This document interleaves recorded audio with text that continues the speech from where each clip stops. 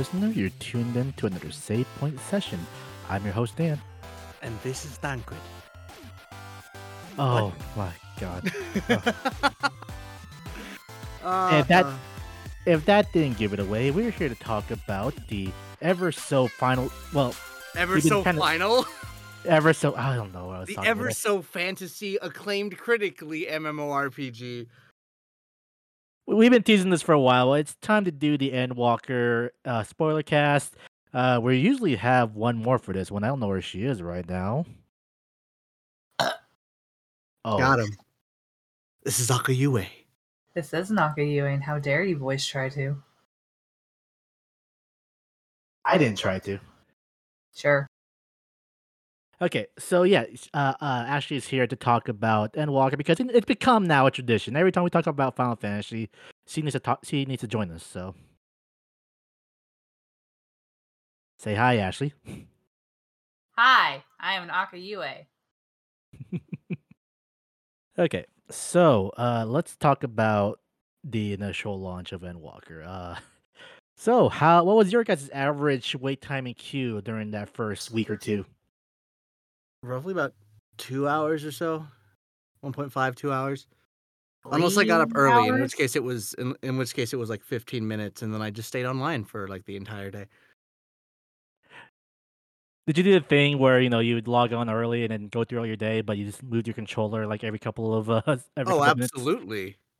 It's called playing smarter, not harder. To be fair, I wasn't like I only very rarely idled. I was actually doing like a lot of just like the story and stuff. Mm-hmm. Yeah. So launch was a little not as rough as from what I heard from other like expansions. I hear like it wasn't as bad as say like Shadowbringers drop. How you guys were there on launch? How would you compare the two? Not as bad as Stormblood was. Stormblood Honestly, was horrible. Yeah, like funnily enough, there was no Raubon Savage this time. It was all login queue Savage. But once you got in, it was clean. Smooth is just the fact that there was so much congestion from people just trying to get on all at once because of all the refugees we've been getting and all the new players. Yep. Well, it wasn't exactly smooth. There would be the cases where people would either also lose their spot in queue or suddenly get randomly kicked. Yeah, Fair. there was that. The 2002 errors definitely were that was like the darkest part of it, and that lasted I think about a couple of weeks. I actually made a meme on Twitter about it. That's I think like the only banger tweet I've ever made, but I'm still proud of it. I'm so glad that that's what made you go viral. God, it's honestly though, like that actually was like my experience several times during that first week. Was you'd get into queue, right? The queue would be about 2,000 people deep, which equates to about 2 hours or so if you're lucky. You'd get to like 160 something, and then you disconnect. And if you didn't get back into, if the queue didn't let you back in on your subsequent attempt, you were pushed to the back of the line. Yeah, because heaven forbid you were there for like you're waiting for 2 hours. You step aside to go to the bathroom for like a few minutes. It turns out you were kicked and you didn't get back in time, and it's the worst. Mm-hmm. Or Go on. Or it'd be like me, where I'd be taking a shower and I'd be like, Dan, hey, make sure to keep an eye on my queue. Suddenly here, you're 2002, fucking Christ! Yep. Like for the first week, I know that my significant other made zero story progress because by the time she'd get home and log into queue, if she got in, and that's a big if she got in, it was already like around the time where she would get in the shower and get ready to go to bed anyway. Oof, that's rough. Yeah. What about you, Ashley? How was your kind of experiences with launch week or launch 2 weeks? Well, I had planned to stream it. The queue times were asked, but I had also anticipated it to be like that because I remember my experience with Stormblood and Shadowbringers being like, oh, okay, it's a long queue. This is not uncommon. A lot of people are going on to play the MSQ. And then I saw the errors, and then I saw the kicks, and then it just kept getting worse and worse from there, and I was getting pretty pissy about it. And then when I get into finally stream on my Catboy, who I still need to go back and stream on my Catboy now that queues are not shit, to say the least. I would experience getting kicked from the game every now and then or get crashed, but so half the time the game would run smoothly with no issues. Mm-hmm. Now, I want to talk about my experiences because there's a reason why also we took so long for this one. Because I only finished MSQ like maybe 2 weeks ago, and there's a reason for that. Mm-hmm. Ever right when the early access dropped, I was suffering from this terrible issue where the latest update made it incompatible with my processor. Now you're probably wondering, what does that mean, Daniel? It meant that for every time there was like a cutscene or when a lot of stuff was happening on screen, I would get the choppiest, laggiest audio of all fucking time. Oh, the crispy audio issue. You had it? I had it because I had an AMD FX chip, which is pretty old, and I couldn't exactly afford a new freaking processor. What do you mean? All the NFTers are. Oh wait, sorry, wrong subject. No, wrong subject. But it made it to the point where I could not even play MSQ because every time there's a cutscene, I just get I like it was giving me a literal headache. What's And what's funny is as a couple of FC mates had that same issue. I didn't realize it was tied to specific processors though. Yeah, it was mainly with the older processors that was happening with, which is weird because this didn't happen until they dropped the latest update and they tried to integrate that whole integrated audio thing, integral audio thing that they were Yeah, trying to the push. the ear selfies. I still want to do Yes, that. I actually did attempt to do that to try to see if that fixed my issue. It didn't. It, Oh, it really didn't. Um, so it got to the point where I actually had to use my laptop on my TV for a while, and I I that was fun. That was fun and all, but it wasn't how I wanted to play the game. hmm. I wanted to enjoy it at my own desk, and so it wasn't until like the latest patch, literally the latest patch, that they finally fix it, and that I can finally power through the rest of MMSQ. That sounds about right. Yeah, it did take them a while to fix that particular issue. Like you I said, the most recent patch came about 6.08, I believe, about 2 weeks ago, a week ago or 2 weeks yes, ago, is what finally resolved the issue. I think what's also super annoying about it was that like I I commend Final Fantasy's community experience also. Like I give them all the props. It just felt annoying that they weren't like referencing it. Like other than the whole like we're aware of like some audio issues, try this, and that their solutions didn't work and it was silence after that. And it felt like I was being ignored, and that was the first time I actually felt like let down by the community supports.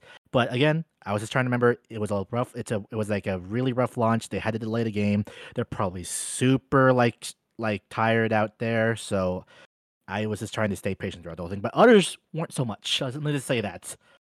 Yeah, Mm. a couple of my FC mates had those issues, especially one I know where their computer is really not all the best, but they still try. I honestly had to recommend PS5 to Dan, but I want to play it a certain way. Oh no, the reason why I couldn't do PS5 is because my PSN is linked to an old account that I don't have access to anymore. That's why I Yeah, couldn't play in the console. the account locking is also like it is one of those small things that I wish could be improved. Mm-hmm.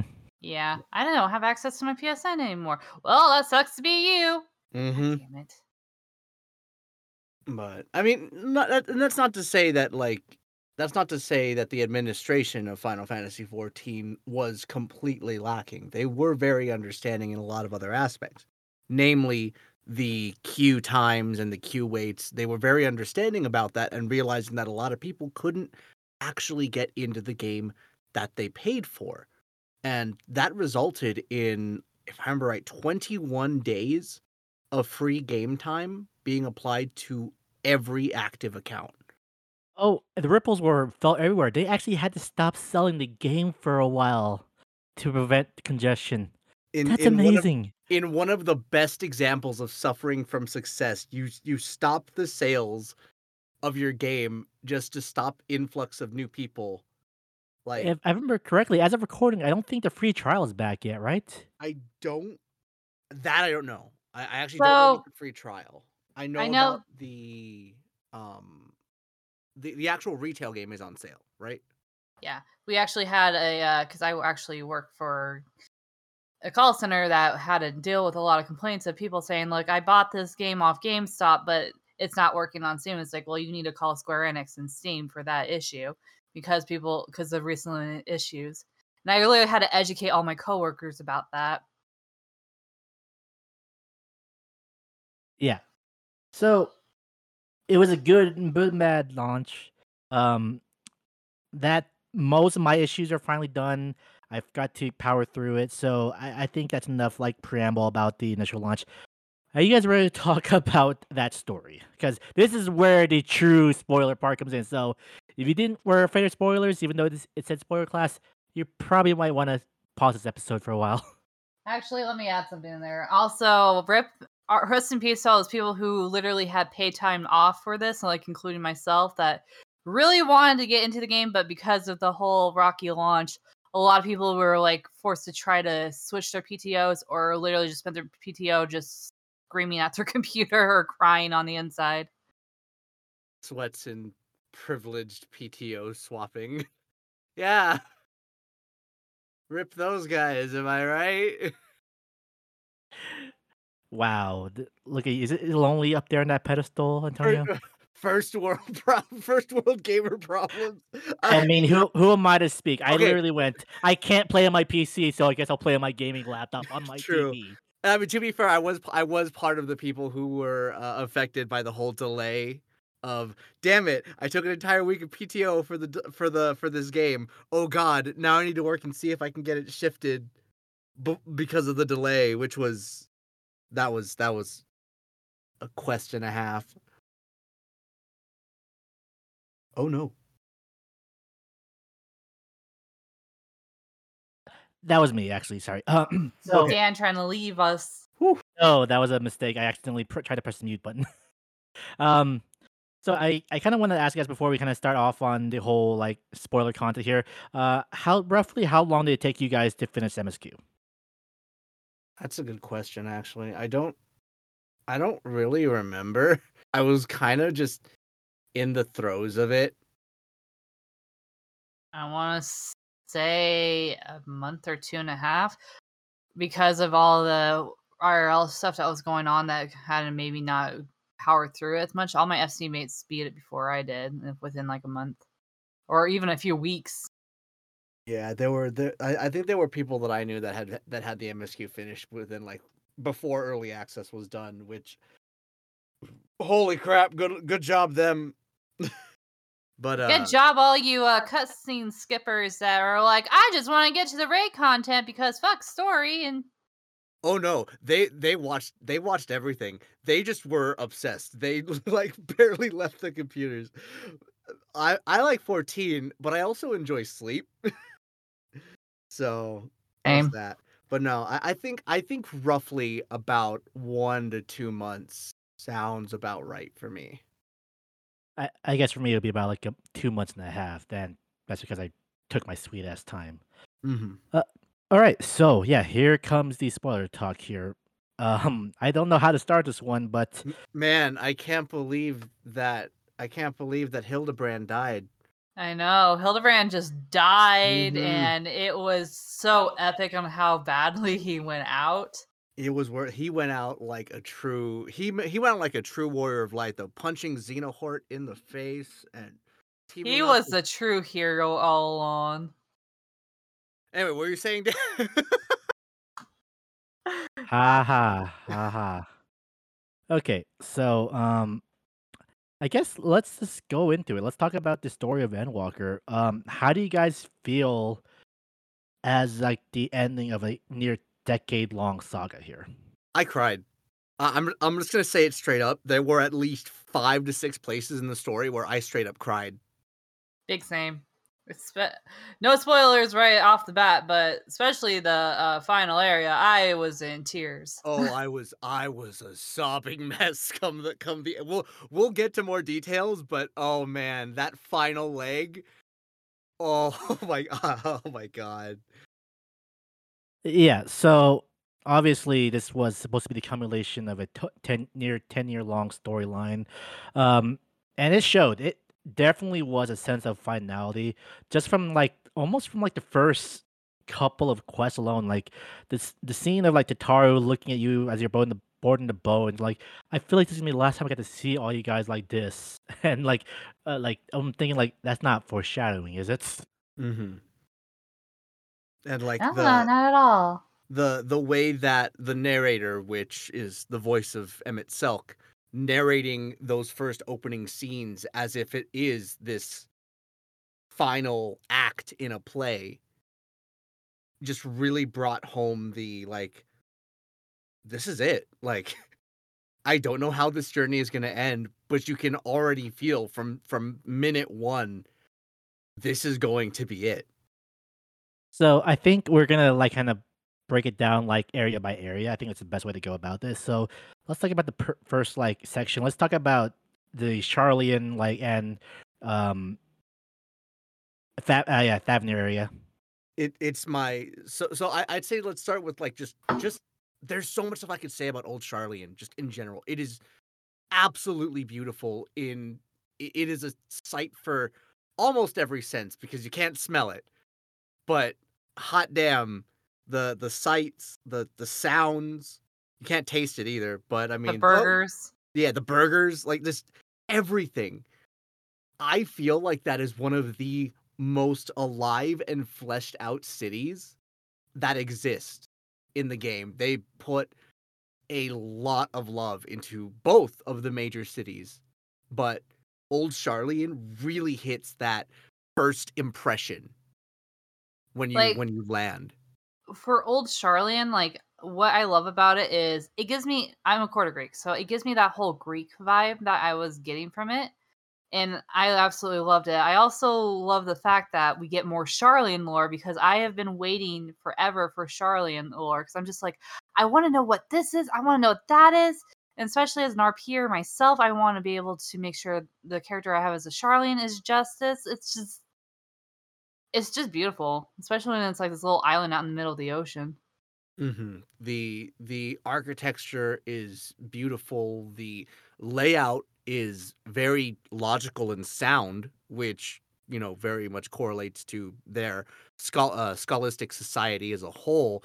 And that's not to make any mention of the music. Both the daytime and especially the nighttime theme of Old Oh yeah. Charlian are perhaps some of my favorite tracks in the game.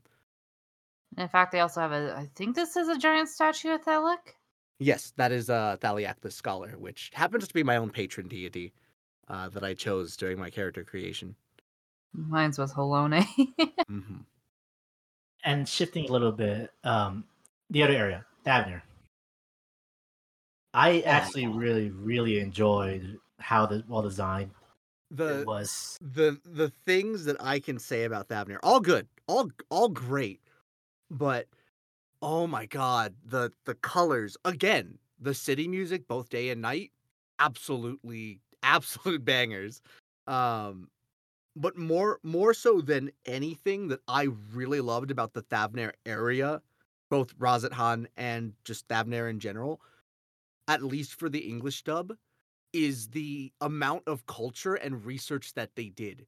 Yes, I actually Every want yeah. The way it felt so authentic to the inspiration that it clearly derived it from, like from the accents to the look, the feeling, it was like so surprisingly refreshing because I don't really get to see that in most games I play.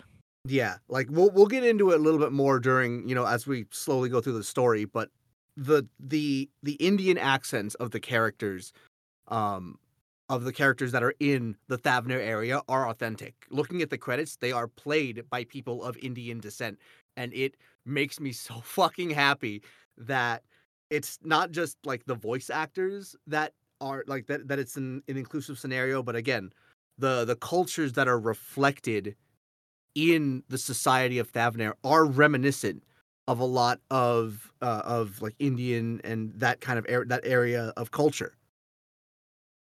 So with the Thavnir thing, I was surprised to see how much Ari folk were actually in there. Like I thought all the Ari were going to be mostly diverse in in Othard area and in like basically Domans, and then you got the Garlean section, basically of them being treated like little playthings. But then you see like the Thavnir parts, and you're like, oh my god, there's a lot of Ari here. Just what's going on? And then also, can we just mention how that one elephant's just a precious being? I will protect him with my life. Which one? The one you meet, the fisherman. Mattia? Yeah. Yes. He is precious being. I will protect that elephant with my life. Mm-hmm. So then, going down from Thavnir, you kind of go back to Charlie, and you get to see the I forgot what the area that's out inside the Sarlian, the Labyrinthos? yeah, thank you, Labyrinthos. You get to see a real feel of how the forum works and their views, and you kind of grow to hate them at first because of their secrecy. Then So you get I really like what they did with the main scenario in this part, where they drop you into this new city and they give you two branching storylines that are going to eventually culminate together. And you have a choice of what to do first. You can either explore more of Labyrinthos and the Sarlian Society with Kryl and them, or you can go on an Indian road trip with the boys over in Thavnir. And like the moods, if you can't tell, are vastly different. One's very serious, and the other one is a little more comical in nature. Which one did you guys do first? I totally went with Dad Squad first because it made sense for my character because it was my character, Thancred, Istinian, and Arianje, and it was like it's called in the Dad Squad. Mm-hmm.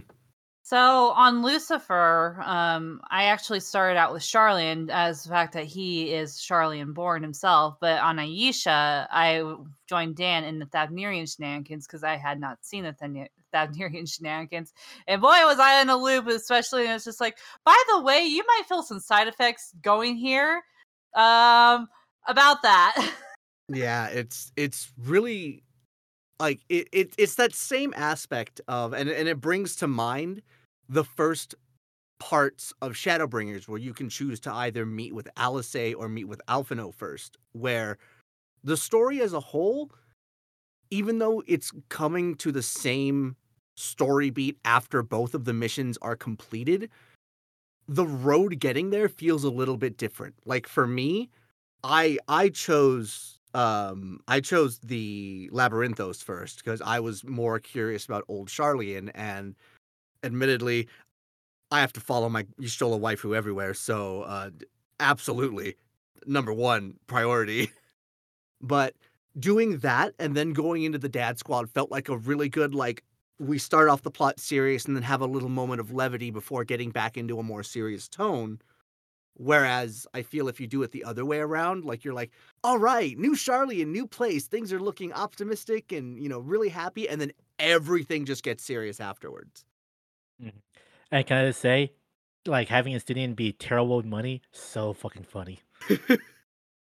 It's little characterization aspects like that where like you don't delve into a lot of like the ins and outs of just how a character is, but like so many characters got just little bits of spotlight to flesh them out more, and it really makes all the difference. And really, it only made an impact if it did. It's because we spent so much time with these characters. Mm-hmm. So then after, you go through the Charlian and Thavnir area, out of nowhere, you are thrust into the Garlean conflict. Yeah. Into Russia, basically. After you well before that though, you do your first dungeon, your the level Oh tower of yeah, God. that was a That fun dungeon. that was a great introduction to how a lot of the other Endwalker dungeons are going to feel, where they all feel very grandiose in some sort of way. Whether it's because you're a fan of, a particular primal or a particular summon, or just because you're really interested in a particular story. Personally, I was really looking forward to Zot because I am a huge fan of 10. And I know the Magus Sisters aren't just 10, but they're 4 as well. But getting to see them represented in 14 was so cool. And each and every boss fight culminating in that final boss was just absolutely amazing. So say when you look between Thavnir and the Charlans, you can tell with the Thavnarians they're doing their best with what limit resources they have, whereas what's it called, Charlene and the Forge is a little bit better, and you can see the suffering between the two, especially in the city of Razat Han. But when you go to like the Tower of Zot, you could tell that's what caused the like trades not coming in and all of this stuff. And I would say right now, those mechanics at the final boss of that first dungeon drove me insane because I didn't know what the heck we were doing. Because people would say, "Well, you need to kill the healer first." Well, no, you need to kill them all at the same time. You need to get them all down 10%. It's just like you didn't know which one until like you finally Honestly, got through it. I don't even know what the proper mechanics were as a black mage. I just did damage until it died. As a DPS, I just kept hitting things. I'm just like, I'm just gonna hit it. just hit it. If you're doing damage, you're winning somehow. But But no, the alchemist falling asleep though cracked me up because you thought they were all dead. They're like, "Oh god, dead bodies! This is getting dark real quick." Then they all wake up and just oh my god, celebrating. the alchemists and Estinian, that whole scene, it really drove home again. It drove home the fact that one of the two branching quest lines that you could go through, one was definitely meant to be more comedic, and it absolutely shows. The air was more serious, especially when you meet the members of the Forum. Mm-hmm. But yes, going after Zot, as Dan mentioned previously, we go into Russia land. So before we like go in the Garland, how epic did it feel when you go there and you see every past NPCs from different job quest lines greeting you, saying, "Yeah, we want to fight with you." I was so happy that my Thaumaturge Guild potatoes were part of that front line. I was absolutely ecstatic, and I don't know if you guys also leveled up a healer on the side, but if you leveled up White Mage specifically, you did get specific dialogue from who is it? Alrune Senna, who was there, noting your accomplishments as a White Mage. Yes, I did have that. Actually, well, I didn't max out my White Mage until after MSQ Shadowbringers, but I think I did see that. Mm-hmm. I think all you have to do is have a level 50 or something, but And yeah, so you have that convocation coming in, and you're going to go to Garlean, and boy, it was probably good that you saved the Thavnir quest for last, because the mood shift for Garlean was you guys want to talk about this? Depression. it wasn't as suddenly shocking as going to Alisay's branching path and watching Tesleen transform, but it was a lot slower of a burn when you realize your intentions are you're here to stop Fandaniel and Xenos and to help the people of Garlemald, and you slowly realize that it doesn't matter what your intentions are. They don't want your help, and they would sooner die than accept help from who they consider savages and their oppressors. And they do. Boy, howdy do Pretty they. much. Like, you go in there, you're like, I just want to help. Like, those very first NPCs. Actually, let's mention I know one of the new mechanics in there was, well, there's two of them. There was the follow the leader, where you can have the NPCs follow you all over the place from different areas. And then there's one where I absolutely kind of just got tired of it after a while, is where you have to do stealth mission and follow the NPCs. Oh, okay. So yeah, the party companion sections I loved because I know I didn't need to RP walk, but I pretty much RP walked every chance I got.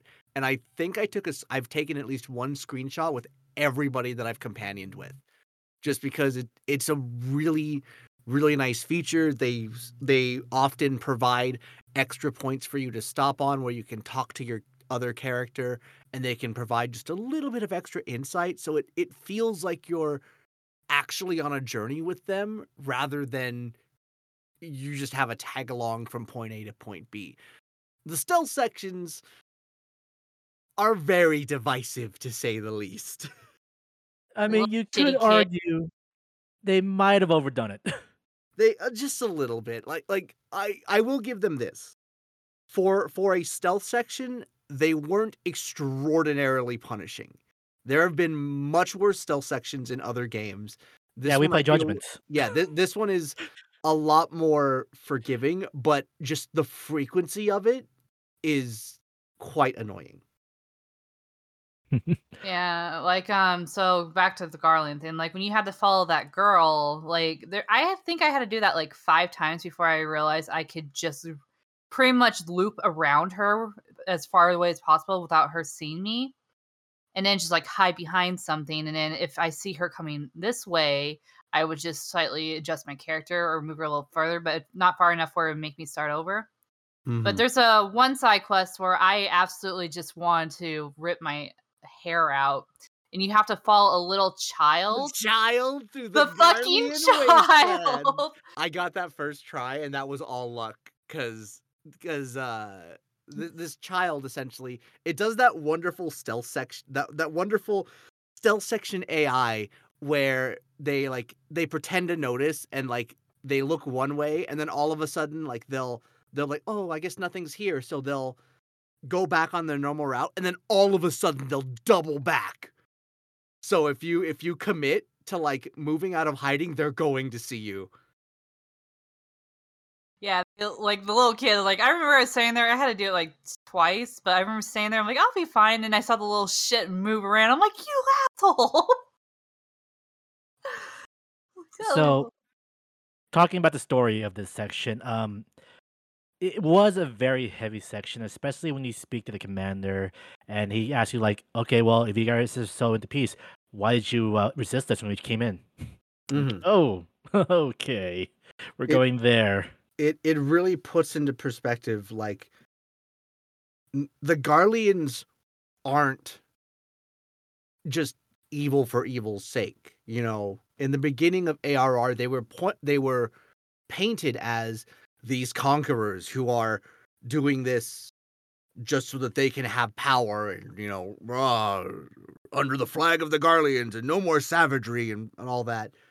But as you talk with the commander and you talk with the remnants of the contingencies that are still hoping that one of their other legions will come and save them in what can only be described as naive hope, you realize that their goal was just to get people under one banner.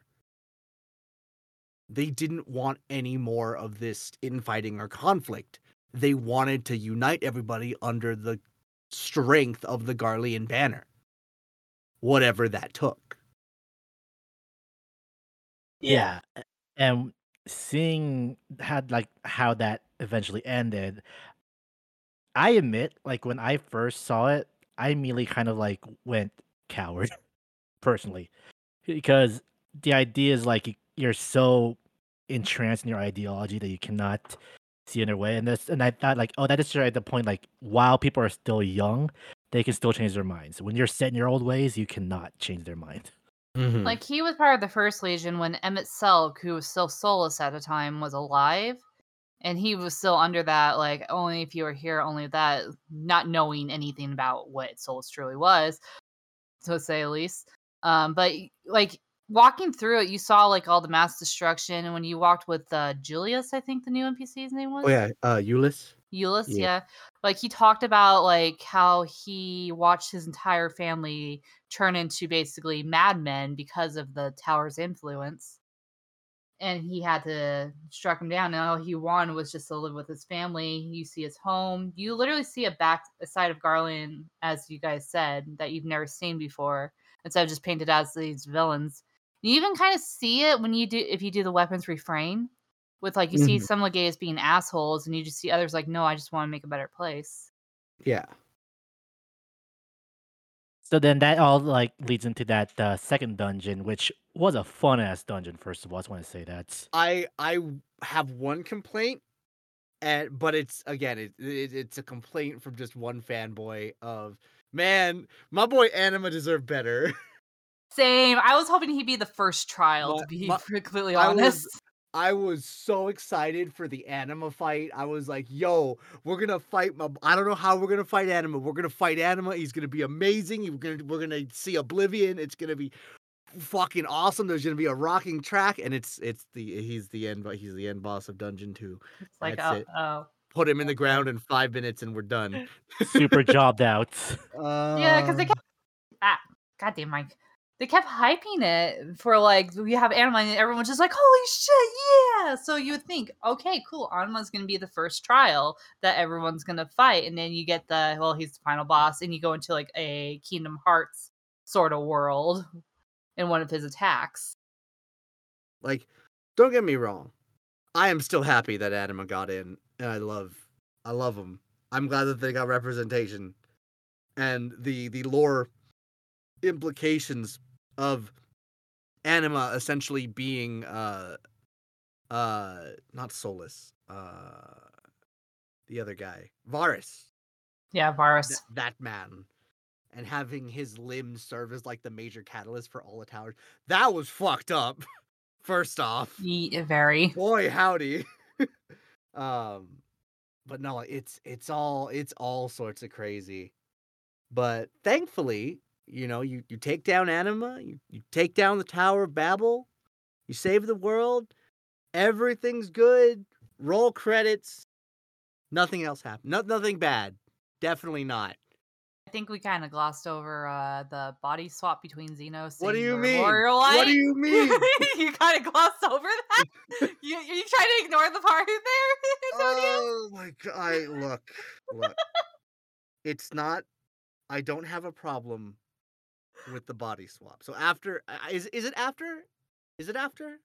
It's right before. It's right before. Right.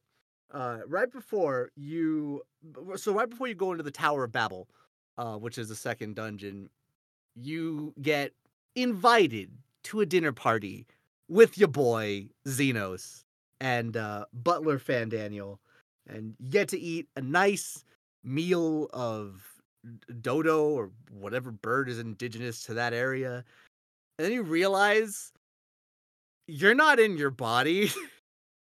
You're in the body of just some random Imperial. That's it. And your corpse is over there. Your body's over there, just limp on the throne. And your boy Xeno strides over, drops unconscious, and then emerges conscious in your body. And you gotta spend a pain in the ass quest to get back to your body. This is ultimately, I will say, this is the most decisive point in not just Endwalker, but I would say in the entire game, period. The quest In From the Cold, where you're playing as just this random Imperial soldier with no special abilities, no echo, no HP regeneration, nothing. And you are thrown into an instanced area and you are told, make your way back to camp. Good luck. By Fantaniel, who doesn't really invite you, but kind of ducks you. Let's just be honest here. Yeah. I will say I got very annoyed because I had to do this twice, and I'm not looking forward to doing this a third time, to be honest. I got extraordinarily frustrated because Same. So the way my experience with it was, at the start of the dungeon or at the start of that instanced area, you're given an Imperial to fight, right? And so you fight that Imperial and you realize, oh god, these fights are gonna fucking hurt. You can't. Don't fight. You need to run around like a little rat, and you gotta use every little thing you can for like stealth and everything. But the problem is the direction that they pull you in to start that fight made me feel like, oh, that's the direction you have to go in order to keep the plot going. Like I knew that camp was the other way, but I'm like, okay, maybe you have to find something up here first and then go back. Turns out that is exactly what you had to do, but you had to find fuel for a mech, right? In order to fuel the mech, and then you use the mech to clear out a bunch of enemies at once and then progress to the next stage of the instance. The problem is, I found the fuel first. It didn't say anything else about it. I knew it was important, but I didn't know where the important thing was. And then I found the machine. I found the Magitech, and then it says, "Oh, if only you had some fuel." So I had to then double back, get the fuel, carry the fuel all the way back to the Magitech, and then you have to find the guy to get the key. And like I spent so much unnecessary time just trying to get this done that by the time that the instance was over, I was just more so happy for it to be over, and the narrative impact was kind of lost on me.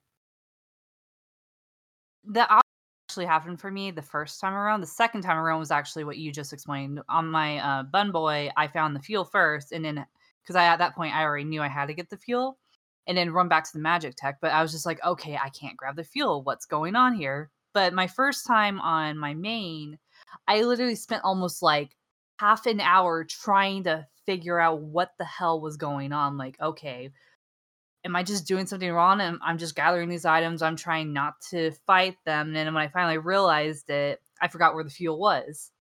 And I literally had to run all the way back around just to grab that fuel to bring back there that I could not remember where it was exactly. And then when I went through that entire thing, I was just the same way. I was like, I'm glad it's finally over. And it was cool. Don't get me wrong, it was cool. I see what they were trying to do, but it was also one of those kind of forgetful moments where you're just like, I kind of wish for more. Garland, actually, in general, and together felt like it was just lacking. Like it's like one of those things they built it up, and then it's just like, okay, we got through this first part. Now it's forgettable. Let's go off to the next part. And then you do go back there, and it still becomes one of those like, oh, we're just here for this one thing. It's forgettable. Yeah, I feel like either they could have cut down on the like open worldness of it. Like I actually don't think I wouldn't have minded a corridor as much as like being railroaded, is in and of itself kind of a problem. I wouldn't have minded a corridor of fights where you fight alongside other Garleans, a la the second half of the instance. Like Yeah. that would have been amazing, because that would have still driven home the fact that you are completely powerless, and it's taking so many of your quote unquote fellow countrymen to take down one mob that you would be able to take down on your own as the Warrior of Light. But because of the design, it was so obtuse. It kind of, yeah, you're right. It kind of took the impact away from the following cutscene. It's either like, again, our opinions aren't the only ones that are out there. That's why I say this is the most divisive point, because there are people that say this was perhaps one of the best parts of the story just because of how emotionally it made them feel of, oh God, I'm powerless. Like they were physically shaking with terror because they didn't know what was going to happen. And that's great, because that is what I feel like that's what the writers intended. It just so happens that a lot of other people were more taken out by the slightly obtuse gameplay more than anything else. So, Yeah, like it was one of those like, don't get me wrong, like I didn't mind the body swap thing. I thought that was cool. Like it was not what I was expecting. I literally thought we were gonna bomb rush the palace to go after Xenos, or to that tower first thing, and then we would have gotten abducted. But at that point, but I was not expecting the body swap, and I did feel powerless. But it was just one of those, like you said, it was just because of that very absurd instance that just kind of took the impact away from me. That I'm just like, just get yeah. this over with. But All right. thankfully, after that, things pick up once again. So we take down the tower. Everything's all good. Fandaniel comes in, say, "Hey, no, we're gonna rush shit up." Fires at the moon, and suddenly, bam! You're at the moon. And okay, so how shocked were you? And this is again full spoilers here. When the next big fight was the guy we thought was gonna be the big final boss. What did it feel like to you guys fighting Zodiark? Your boy Zodiark was the level 83. By the way, all the plot that's happened is it leads up all the way to level 83 out of 90. Yeah, this was super early. As soon as I realized, wait, we're fighting Zodiark, level 83. Wait, what?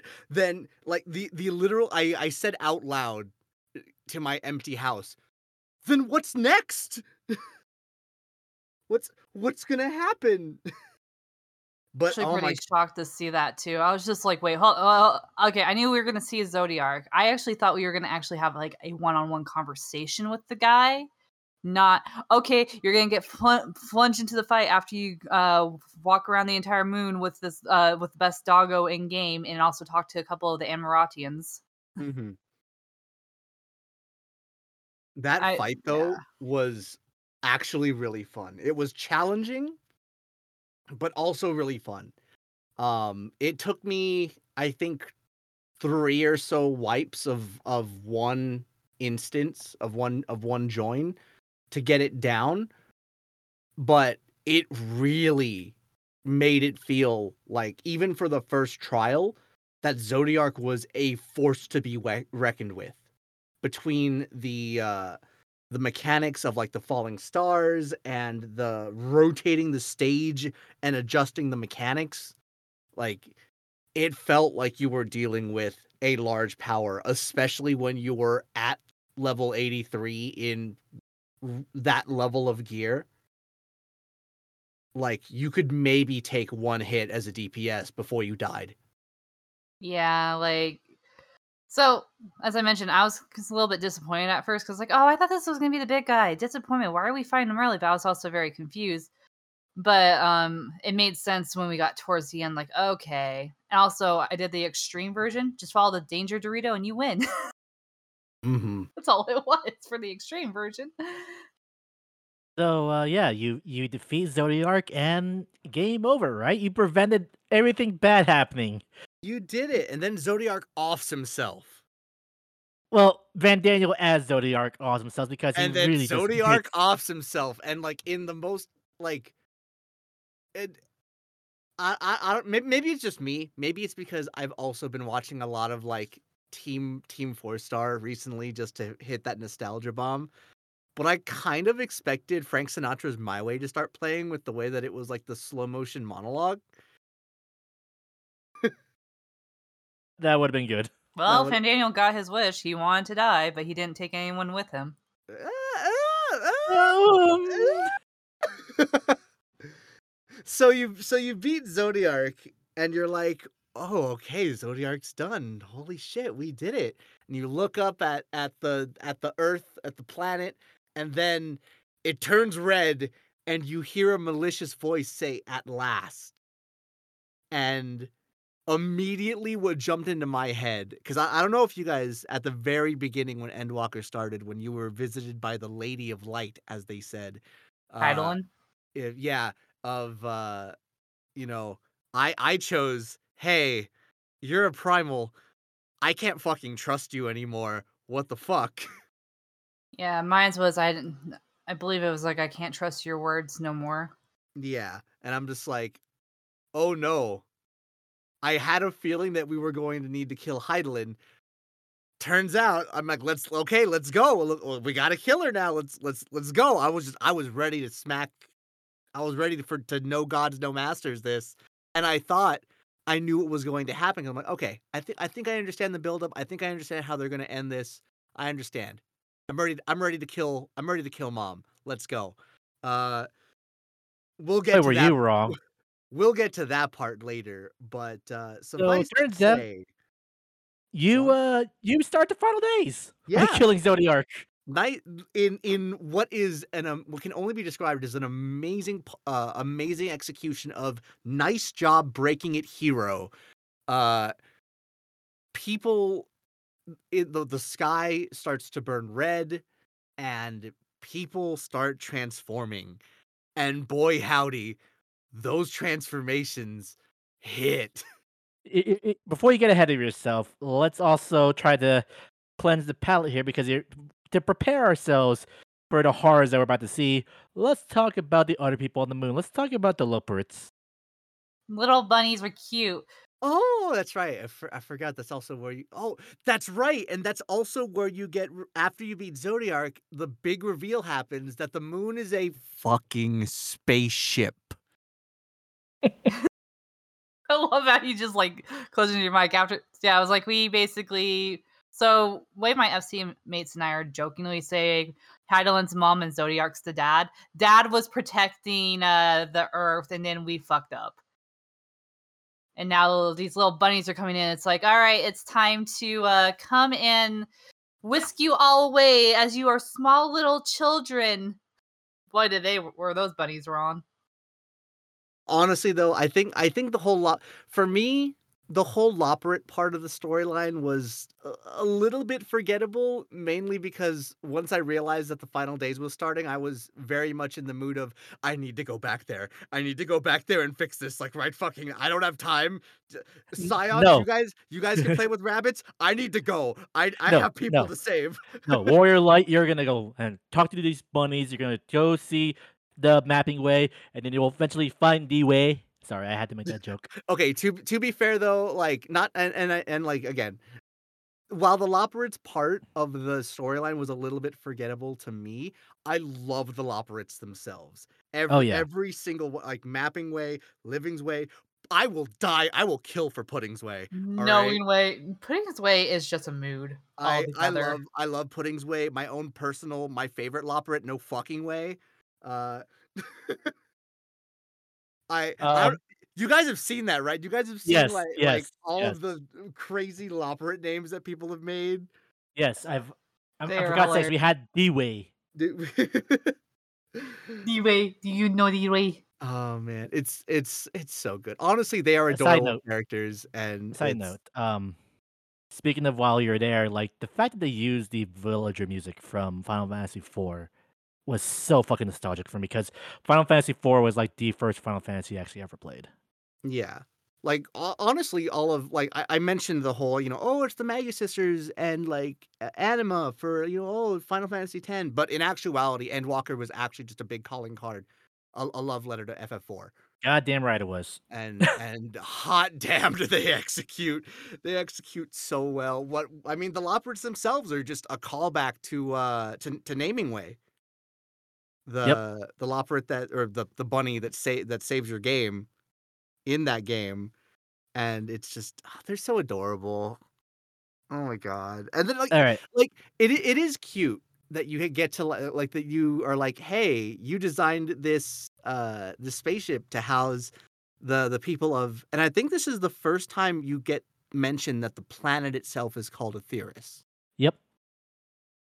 Mhm. That was the first mention of it. Mhm.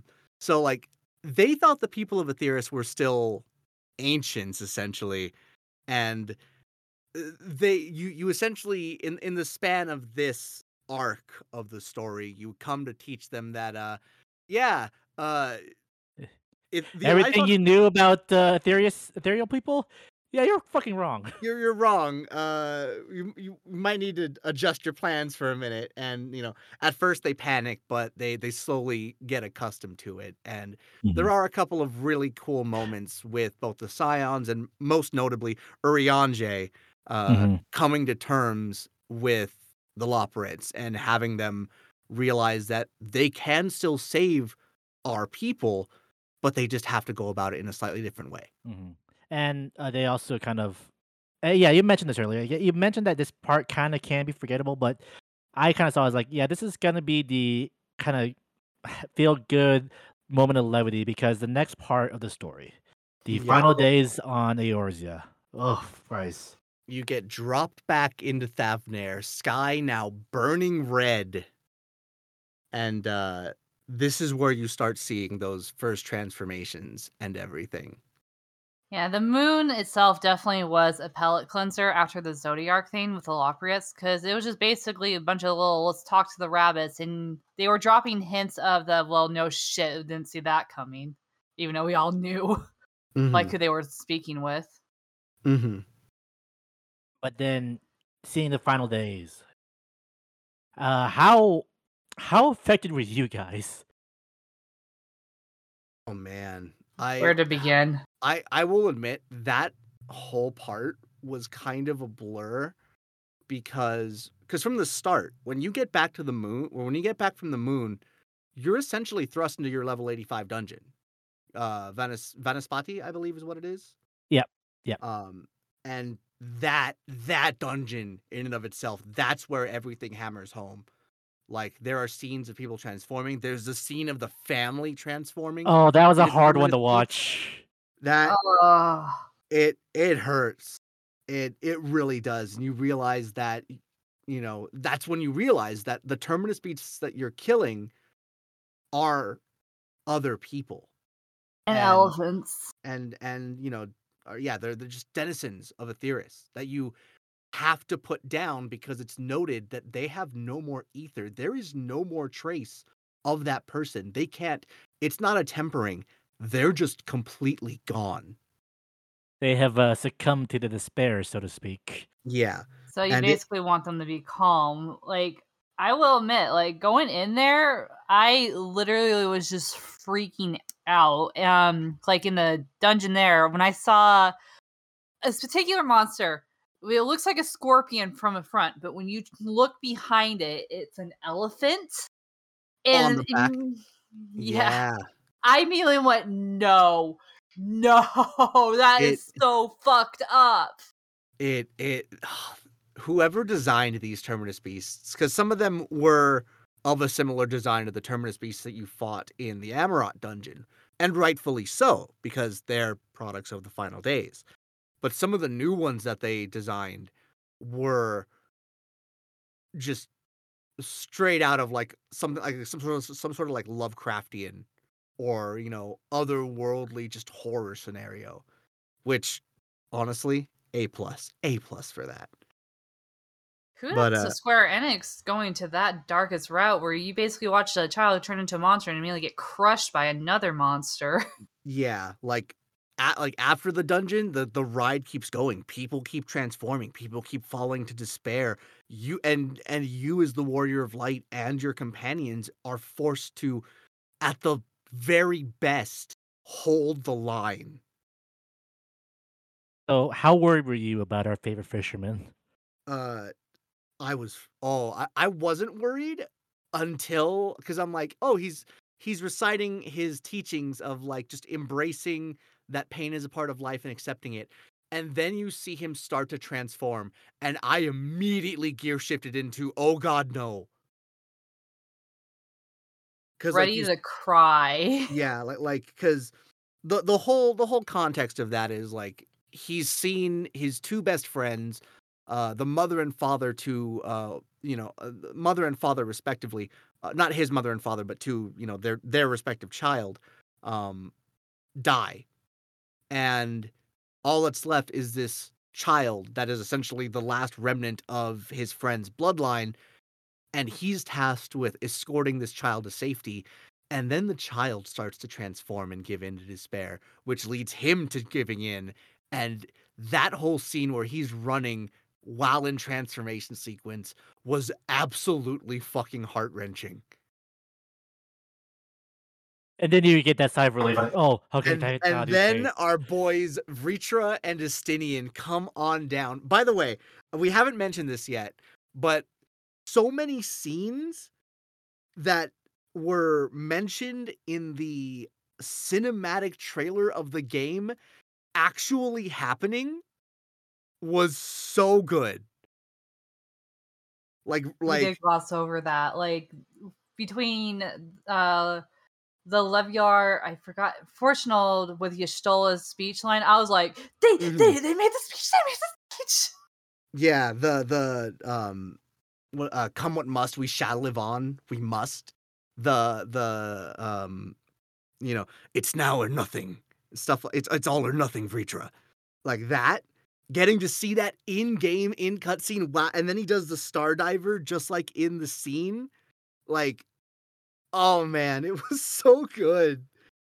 And then when you go back to Garland, you see that the reenactment of Alice doing the holding of the side, and I think it was Raha that jumped in front. Yeah, that mimics the paladin pose. We'll get to that in a minute because that's still in the final days. I think that's actually after this step, right? after Yeah, it's after you the bring peace or a better semblance of peace to Thavnair. You're tasked with what is it? You have to go to Garlemald to assist with the evacuation of people to the moon. before you go to Garlemald, though, you do.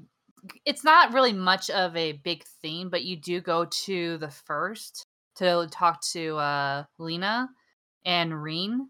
And it's just like a small little dialogue of everyone just saying, "Where have you been? We've missed you," and all that. And then you just explain like what's happening to the NPCs there, and then you go to actually no, you go to Elpis afterwards. Yeah, like you're jumping away. No, Was it? I thought you wait, do you Yeah, no. yeah, you go to No, no, no. Elpis first. Yeah, you go to Oh. when you go to the first, you go to Elpis. So I think it's after Garlemald, if I'm remembering right. Is it? I thought it was before.